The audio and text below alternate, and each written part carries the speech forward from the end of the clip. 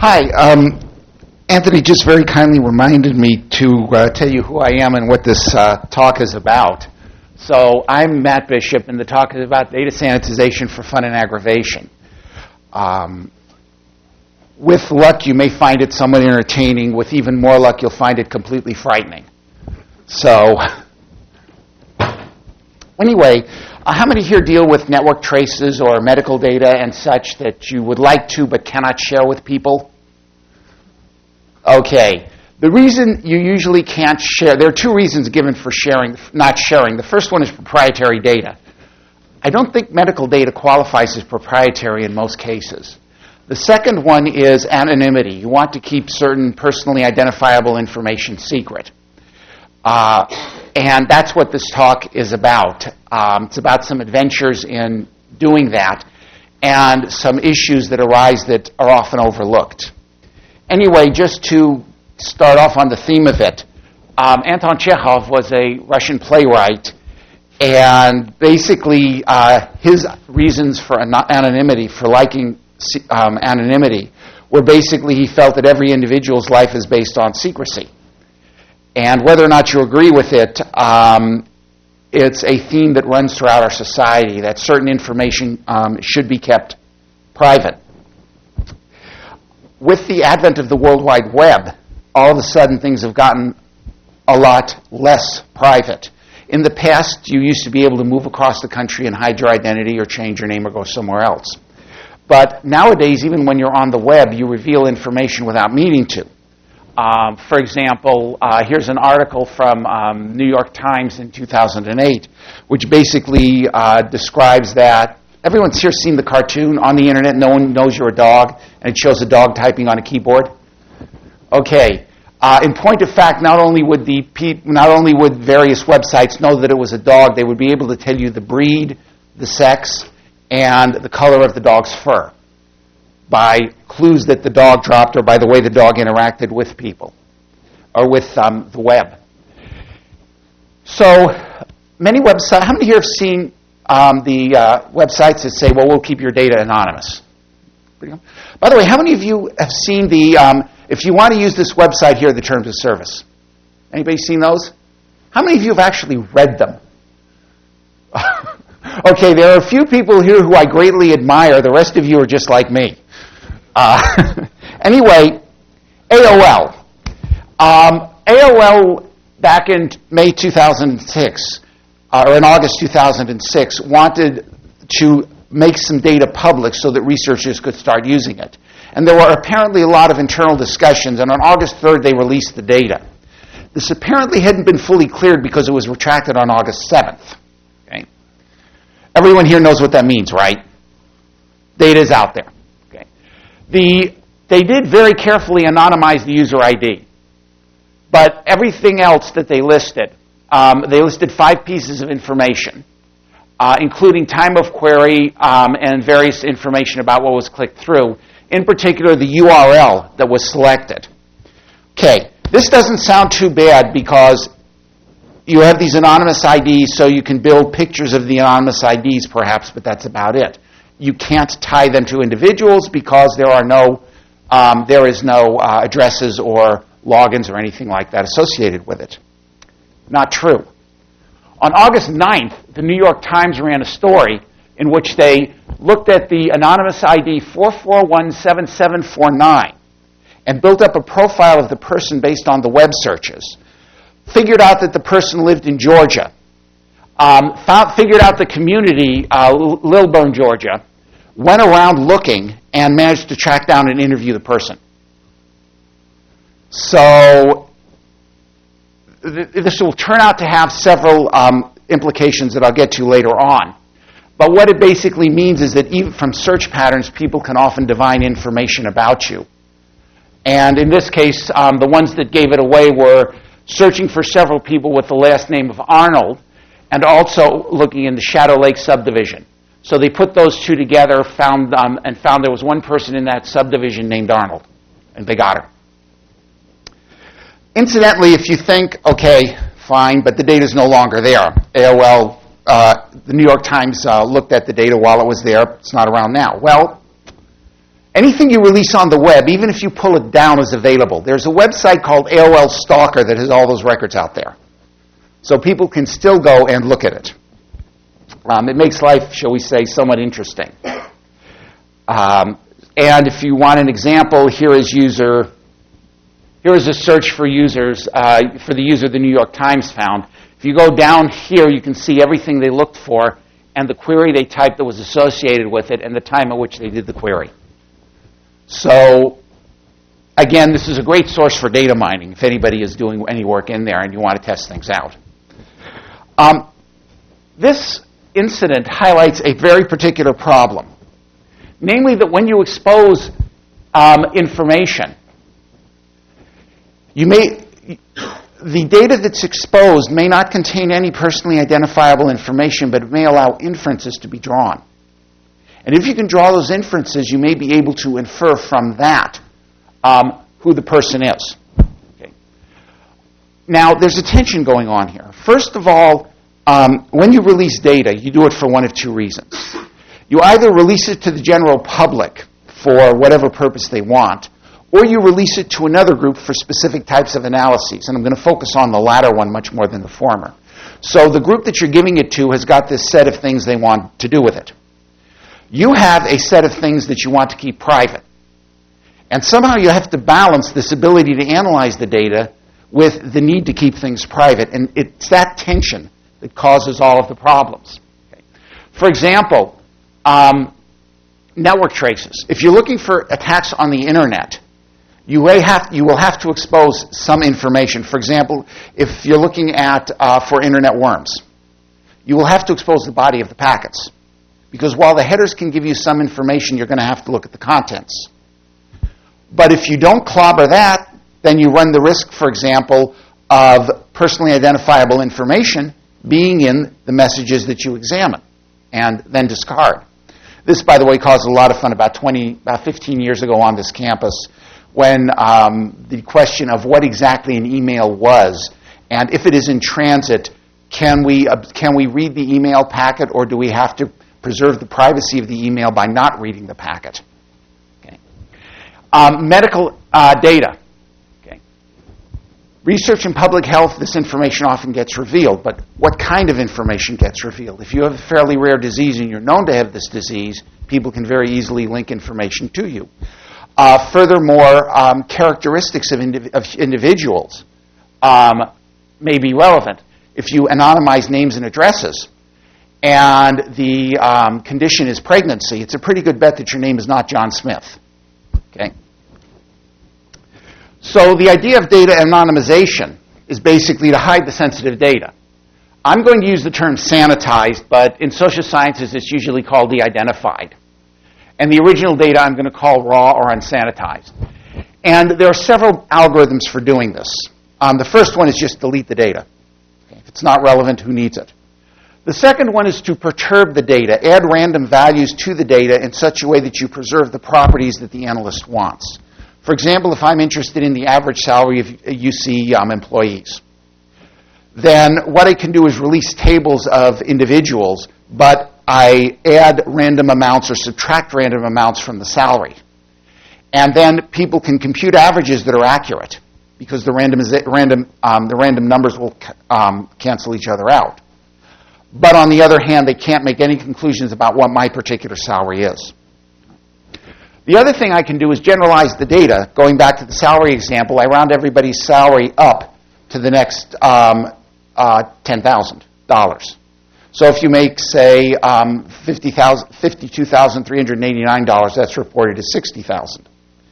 And then you can draw general conclusion. You can draw conclusions, but you won't be able to get exact values.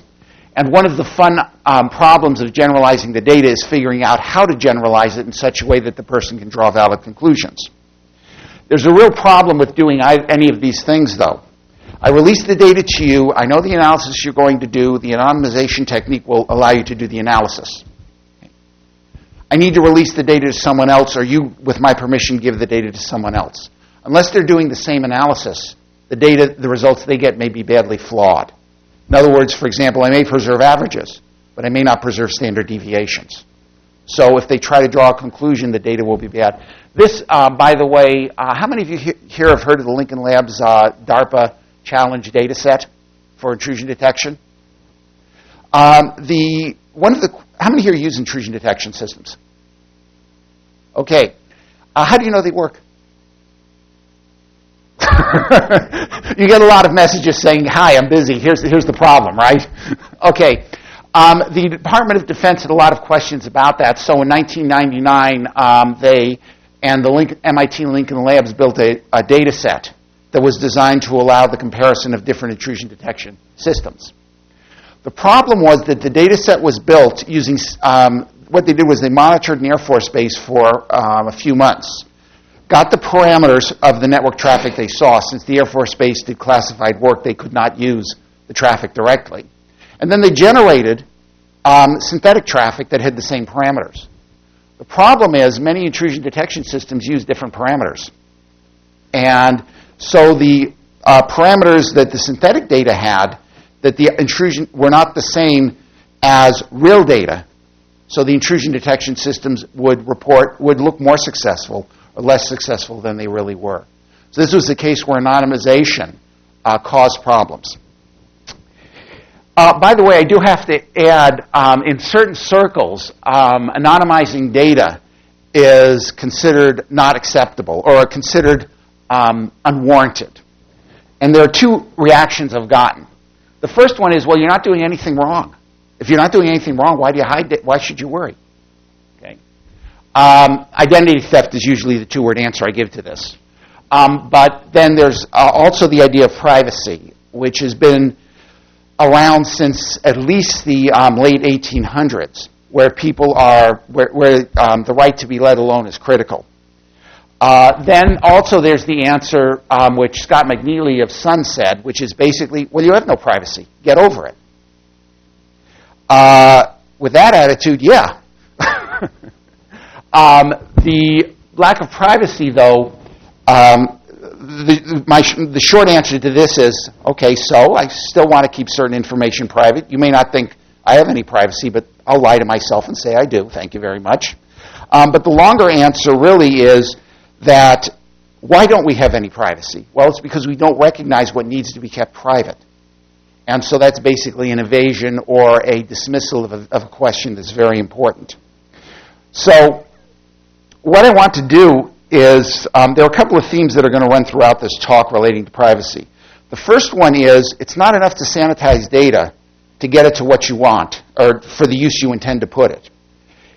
You've got to sanitize the data in such a way that uses to which it might be put also are protected. So, in other words, you have to try to think of how the data will be used, not just how it's intended to be used, but how it will be used. The second one is this, and this is a somewhat subtle point. When we deal with data sanitization, typically what we deal with is what's called closed world. And I'll go into this in more detail in a little bit, but the idea is that the data is self-contained. And when we go to de-anonymize it, or an adversary is trying to reverse the anonymization, the adversary will only look at the data set. And if they cannot reverse it from within the data set, then it is safe. The anonymization is complete. The problem is that's not how it works in the real world. In the real world, you use pretty much anything you can get your hands on to try to do the reversal. The AOL data set is a perfect example of that, where within the data set, they were able to construct an image of a picture of someone. But they couldn't tie that to an individual because there was no identifying information about that particular individual in the searches. However, the searches provided a good enough picture, a focused enough picture, so they could go out and use externally available information to locate the individual. Okay. One other thing, too. When we look at external information, we typically look at what we have available. The nasty people, the adversaries, will typically go beyond that. And their goals in using this data may differ very much from what we want. You may not be able to eliminate these threats, by the way. You may simply have to identify them. Okay, so let me I'm an academic, so let me just try to figure out exactly what we're talking about, right? By the way, can anyone here give me a good definition of security? It's a little bit like life. You know it when you see it, but it's actually defined by a security policy. So that's what I'm going to use right here. The idea of data sanitization is to provide access to data under two constraints. Well, the first constraint is privacy. Here are the rules. We will not reveal this data. The second constraint is, well, how are you going to use the data? Well, here are the requirements. Here's the data I need, or the attributes of the data I need in order to do my analysis. And just to keep the language clear, there are several components to doing this data sanitization. First of all, we have data collectors. Okay, they gather the data. They have the privacy. They're the ones with the privacy constraints, so they will sanitize the data. They then pass it to the analysts who will go ahead and apply their analysis. They're the ones with the analysis requirements. And their goal is to draw conclusions from the anonymized data that are equally valid with the non-anonymized data.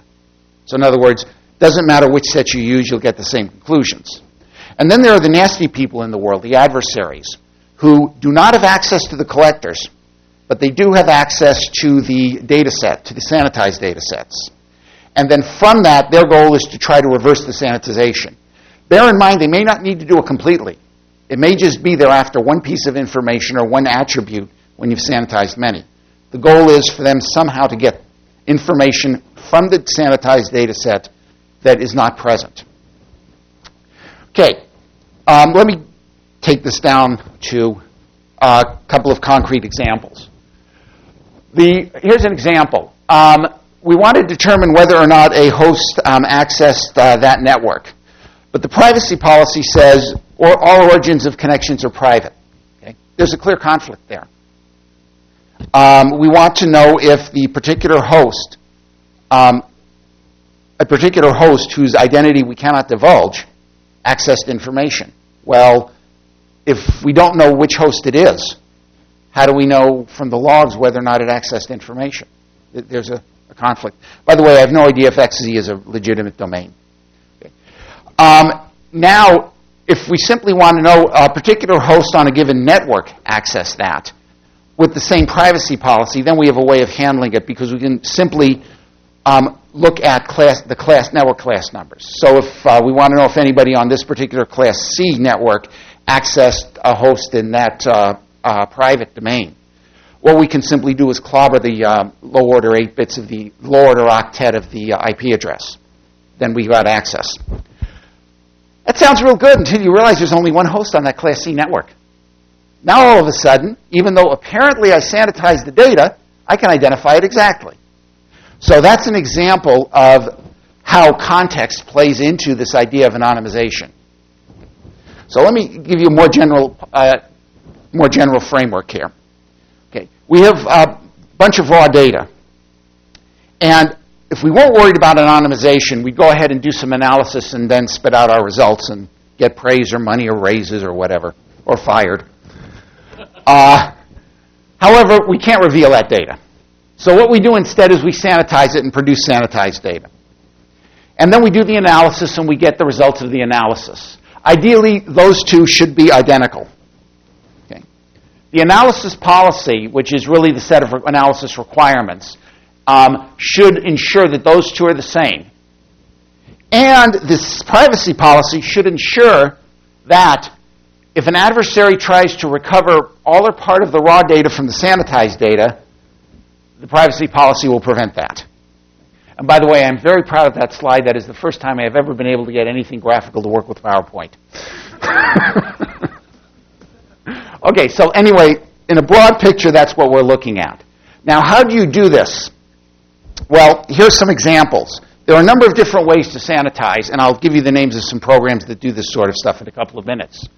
The first one is we want to we want to hide an identity, but we want you to know that if two actions, the entity takes two actions, it's from the same entity. So basically now I'm trying to keep consistency. And as an example, here's a sanitization technique where I'm just replacing IP addresses with other random IP addresses. And in this case, the same IP addresses map unsanitized will map to the same ones that are sanitized. Okay. But I may not want the adversary to know that those two are from, or the analysts to know that those two are really the same address. For some reason, I may want to disallow that. So in that case, I can just replace each occurrence by a different IP address. So now you can't link things together, at least not through the IP address. Now, there's a technique that is often used called k-anonymity. And k-anonymity basically says that given an action and a set of entities, it's okay if you can say one of these k entities, one of these 10 or 15 or whatever, perform the action. But you can't get any farther down than that. So in other words, you're basically limiting how far down that, limiting the precision to which you can attribute an action. And that is generally considered acceptable as long as you pick the value of k suitably. We'll get back to that in a moment. Okay, so now we've got all these tools. All right. Have you ever heard the expression, when all you have is a hammer, everything looks like a nail? Okay. The question which we need to ask is, what are these tools defending against? Why are these things so important? So let's back up for a minute again. The threat, is the threat we're concerned about a particular person, information, or is it about a set of people? In which case, if the first one, k-anonymity will work perfectly. In the second one, we have to pick k larger than that particular set. And then the other thing is, when is the threat? If the threat is only for one data set over a very limited time, that's one thing. But if the threat continues, and I continue to generate these data sets, the threat changes. Why? Because if I generate data set 1 and verify that it can't be, the adversary can't get anywhere with it, then I generate data set 2 and verify the adversary can't get anywhere with it. That makes me feel very good. The adversary may be able to put the two of them together, though, and come up with something extremely interesting. So the temporal notion here is quite critical. The third one is what access to the raw data do the adversaries have? Now, notice this is a little bit strange. But earlier on I said I'm assuming the adversary does not have access to the raw data set. They may have access to where that data set is generated, though.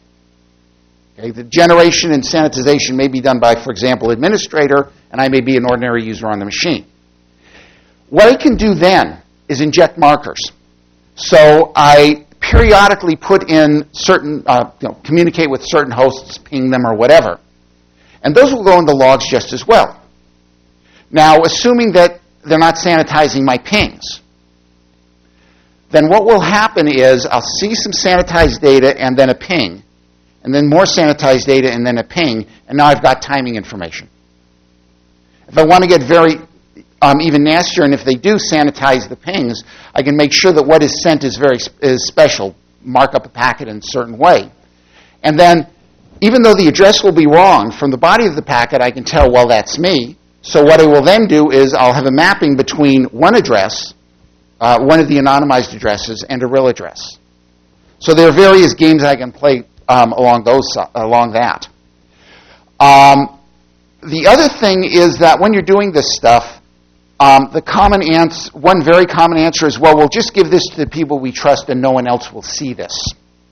All right? How effective do you think that is in practice? The assumption everyone in the security business makes is not at all. If you want a good example of why not in another arena, I dabble a bit with electronic voting. And one of the claims is that if you release the source code to the voting machines, that would cause all sorts of election problems. In point of fact, we have found source code, well, I shouldn't say that. There was source code for Diebold found on the network.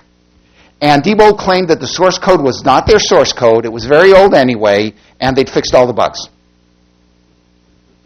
So the point is that this information, basically, secrecy is good as a barrier. It should never be assumed to be, you should never have your security depend on it. especially not in something like this. Excuse me. Then there's one other piece of information that we need to worry about. What auxiliary data do the attackers have access to? Excuse me. The adversary, as I said, may not be able to reverse engineer the data based on the contents of that set, but they may be able to do something nasty or reverse engineer parts of it based on external information. So, for example, I have a data set which records time of entry and exit to a building. No way you can map that to a person, unless you happen to know that Paul always arrives between 5 and 6 p.m. So then I look at those times, and when I see people going in, it's a pretty good bet that at least one of them is Paul. So I can begin to do the reverse engineering that way. And this is a real problem, because this sort of thing, there's really no good way to protect against it. I mean, how do you prevent someone from knowing that Paul works from 5 to 6? It's not going to happen. So in that case, what you have to do is simply recognize that threat and determine whether or not you think that's a particularly serious one. A lot of the philosophy here, by the way, is not so much, let's give up, it's hopeless. The philosophy is more, let's just be realistic about the threats. And when we know that there is a threat, if we can't prevent it, we state it, so that whoever is dealing with the data will understand the dangers. Okay, let me give you a much more concrete example, and this is entirely imaginary. The statistics here are all made up, but they'll serve the point. Okay, a thief is trying to steal credit cards information. Okay, so what would you do for your records? Well, you normally hide the name, the expiration date, and the credit card number. Okay? It's great. Anonymize them. But now instead of the identity thief, we're now looking at a private investigator. He's trying to find out if any cardholder is having an illicit affair. Right?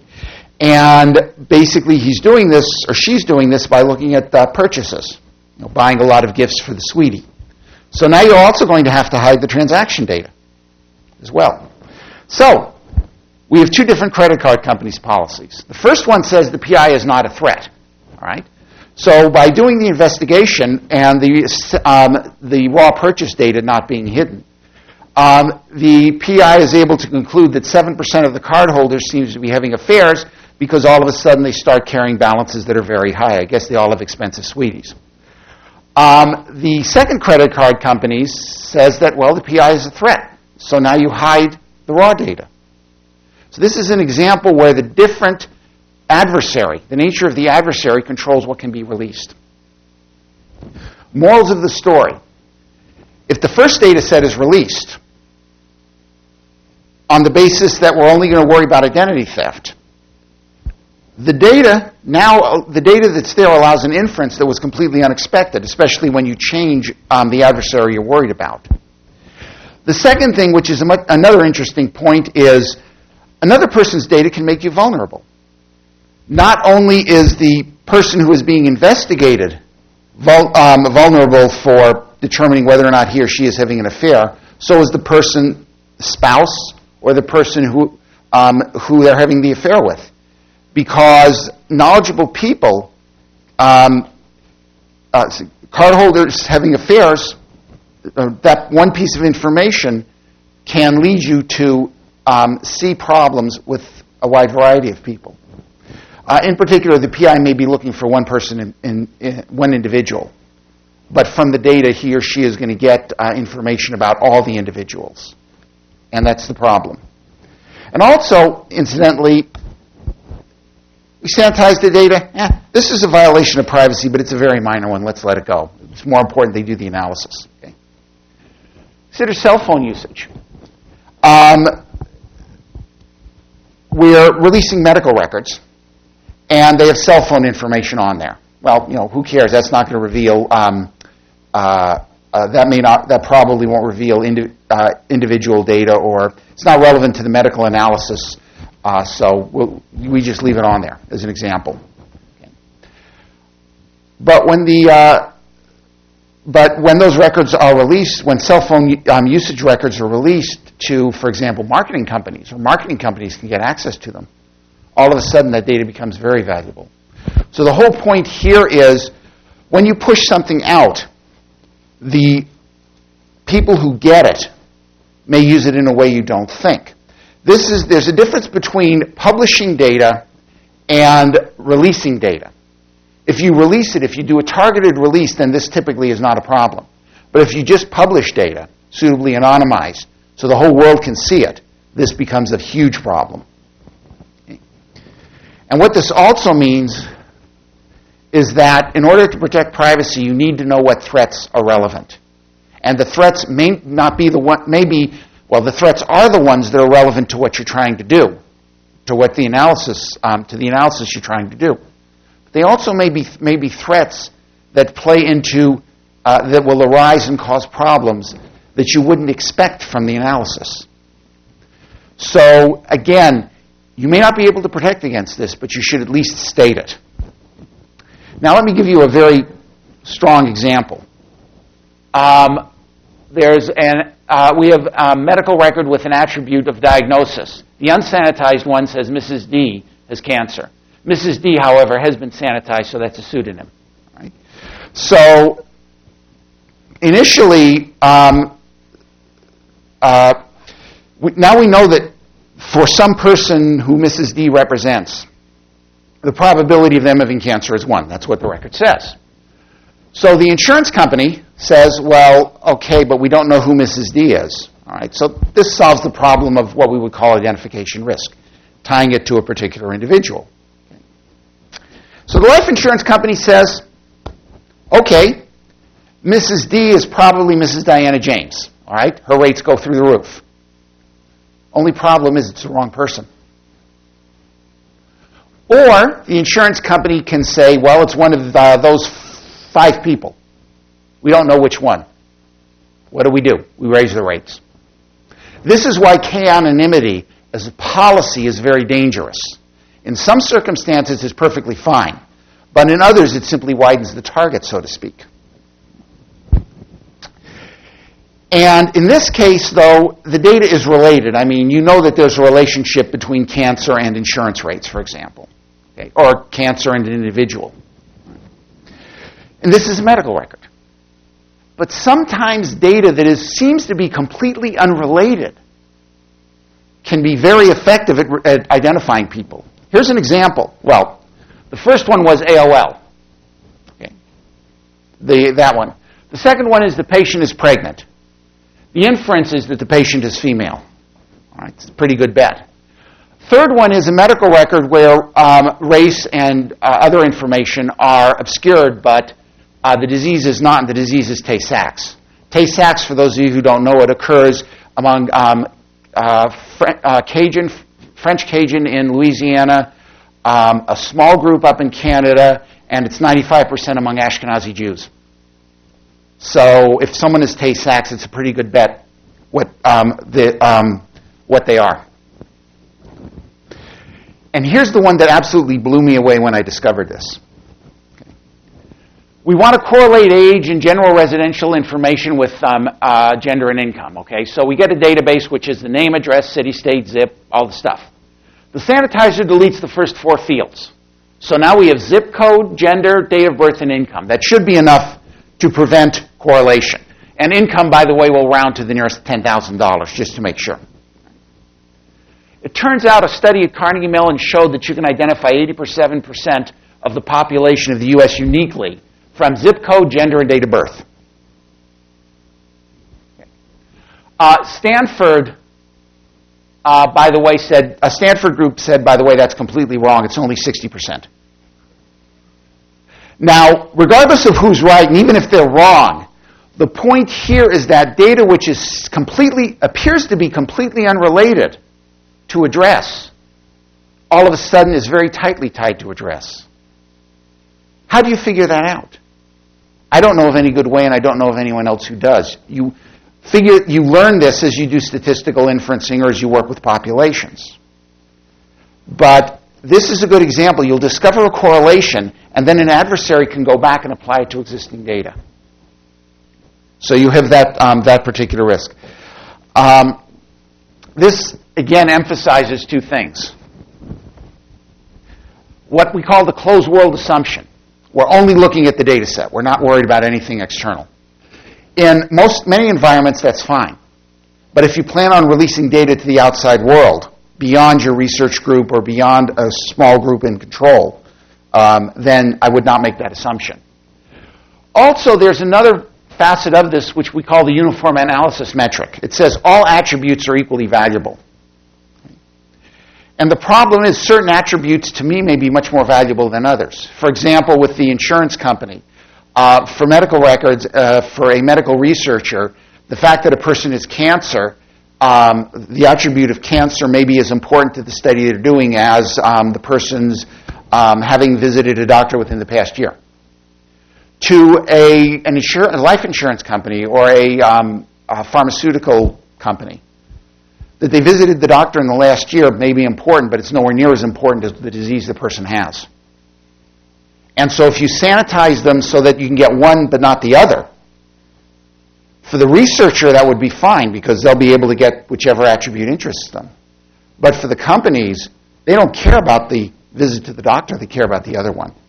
So there's this issue of how important the threats are and how important the attributes are. And by the way, what I found absolutely fascinating about all the studies I've read is I've not seen these identified explicitly. They're all implicit. So reading between the lines helps. Now, there are a number of tools on the internet that are available that will do this for network traffic. These are the ones that I've seen and heard good things about. Scrub is very new, and if you go to the web page, they say that it's going to be in beta very soon. You are welcome to try it, but I would probably go with another one. TCP Pub is by Verdon Paxson and the group down at LBNL. Actually, the ICIR group, but the same group. So that one's actually quite good because it allows you to describe policies saying what parts of the packet header you want hidden.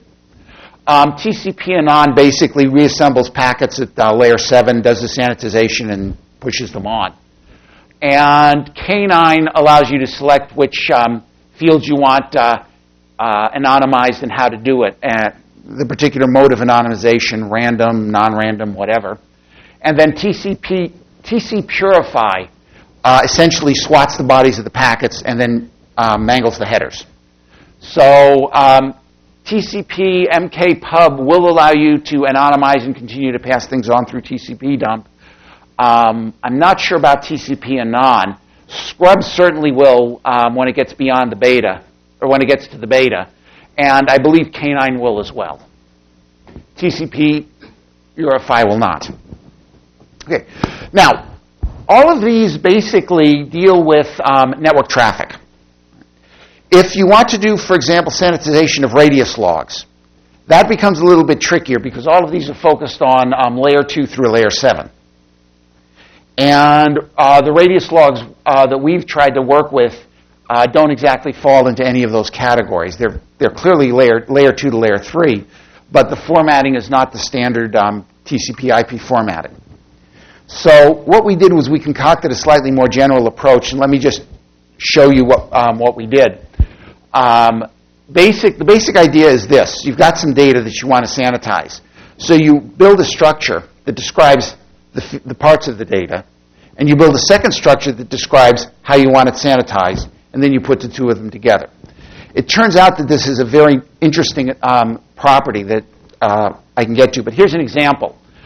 FTP. Okay, you've got FTP embedded in TCP, embedded in IP, embedded in your layer 2 data.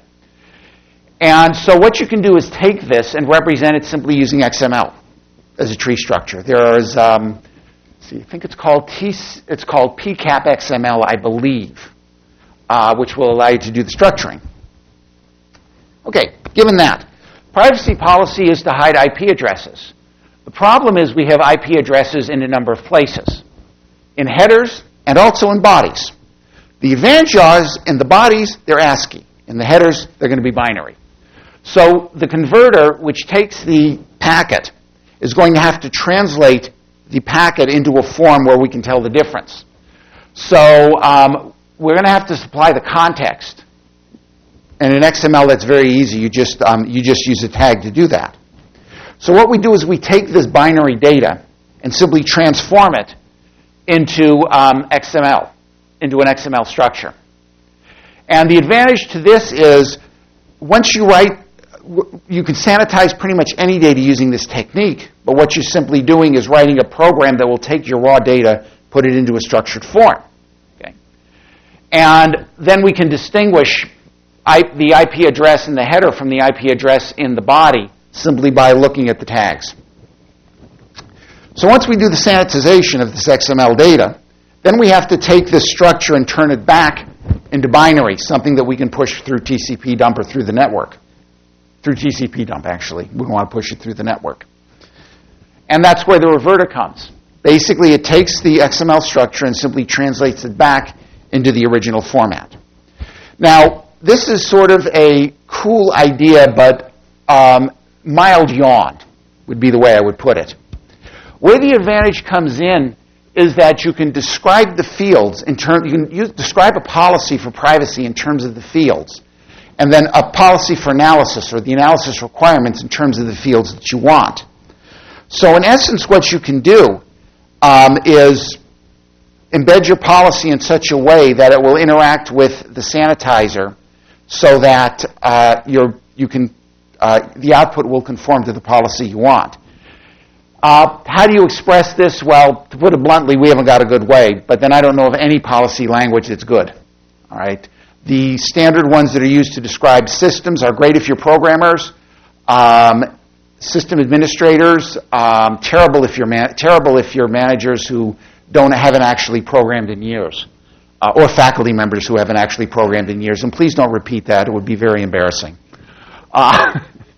Anyway, the nice thing is that what you can do is describe the analysis and the privacy in terms of these languages, and then just do composition. Just put the two of them together. This is a very standard technique, and the mechanisms that do this automatically flag conflicts. So you can print out a list of things which say, in essence, hey, look, if you want to analyze this, the privacy says you can't have it. Now, what should I do? And then at that point, a human has to step in and make the decision. So anyway, this is this is where we're going with this. So a couple of conclusions. First one is sanitization problem is a lot deeper than most people have encountered because of this idea of external threats, which is typically not discussed in any of the literature that I've seen. Also because of the temporal element. Once you release the data set, you cannot pull it back. AOL found that one out the hard way. And so if time is going to be a threat, if as things change, an attacker will be able to build up enough information to revert the data set over a period of time, think very carefully about whether or not you want to release it. Also, by the way, environment, laws and customs and such affect the problem and the solution. You have no privacy, get over it, I don't think would fly in the United States. At least in medical groups, there's this little thing known as HIPAA that would tend to discourage the release of data that's not sanitized. So basically, what has to happen when you're going to be anonymizing data and then releasing it is you've got to understand the trade-offs. And more importantly, when you go to release the data, you've got to make sure that everybody who is involved understands the trade-offs, and the people you're giving the data to also understand what the threats are so that they can take action to try to protect against those threats in some way. And that's it. Thank you all for staying this late in the day. Are there any questions or any answers? Yes, sir. Possibly a naive question, but is there any proof or any documented case of insurance companies using data to de-anonymize and change rates? Not that I know of. I emphasize not that I know of.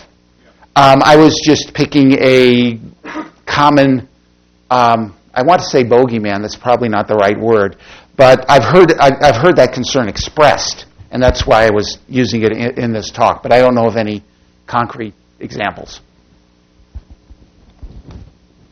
I'm following on this question, same thing too. Nowadays, when you go to the grocery store and a card, oh yes. scan the card, they've got everything in the computer that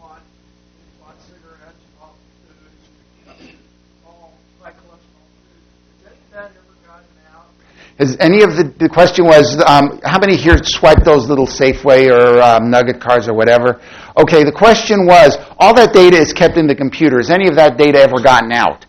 I have not tried to verify it, but I understand that the data people were considering using the data at for targeted marketing, the store clearly does it. The coupons my wife gets are different than the coupons I get. But I do remember hearing talk of some of that data being made available for health purposes. I don't know whether or not it ever was. But bear in mind that information is the store's property, not yours. Okay? No. I think it was for a government health study. So, but, however, there is I wish I had the web page.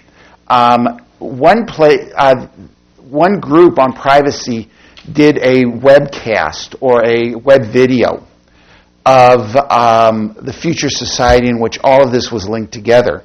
And it's both amusing and frightening because he calls up and orders a pizza, and the response is, well, you bought all this fattening food at the store yesterday, and your doctor says your blood pressure is this. Do you really want to do that? Yeah, okay, and it goes on and on and on like that. It's quite amusing, but also quite frightening. Yes, sir.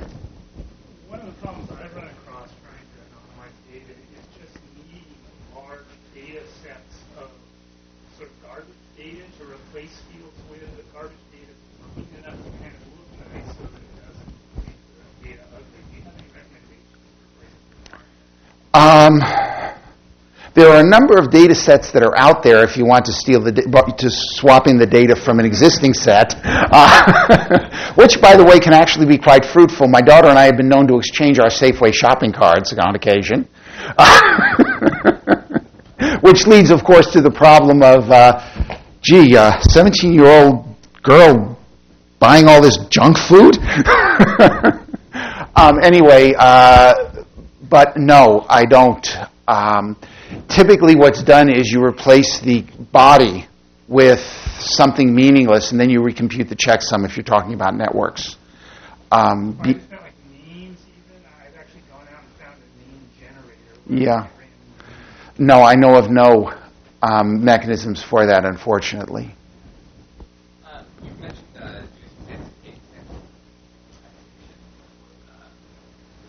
radius log. Yes.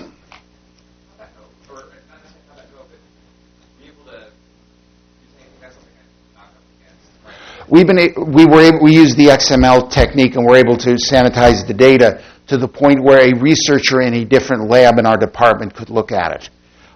We were not comfortable, and our staff was not comfortable with it going any further. But it was enough so that the person was not able to reverse engineer it, even if they had tried, which in fact they didn't. Sorry? I said I might email you about. Feel free. I can point you to the grad student who actually did the work too. Faculty inspire grad students, I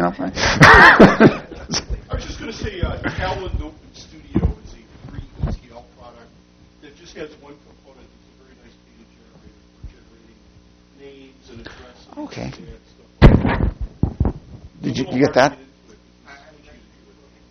Okay. What was the product? Talend. Talend. Talend. Open Studio. It's an Open Studio. Free product. Okay, it's open source and free. Okay.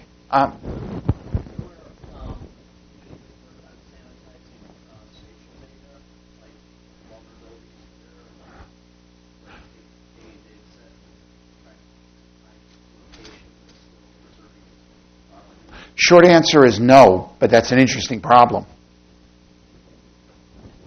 The domains I tend to work in are network or medical.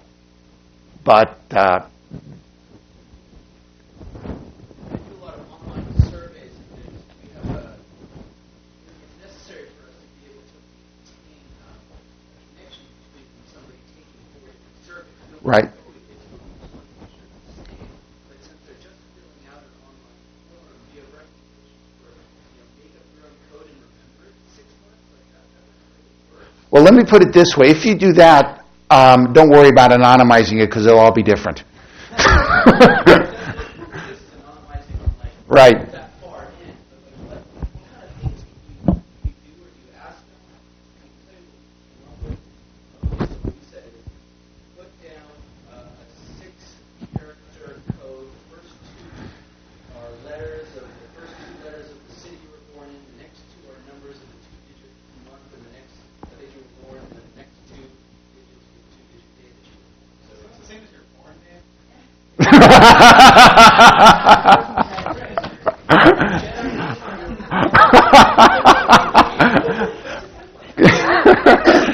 Put that down or put down your porn name, yes.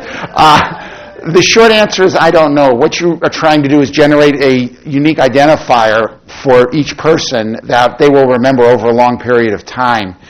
And quite frankly, I think the approach you're using is a perfectly reasonable one.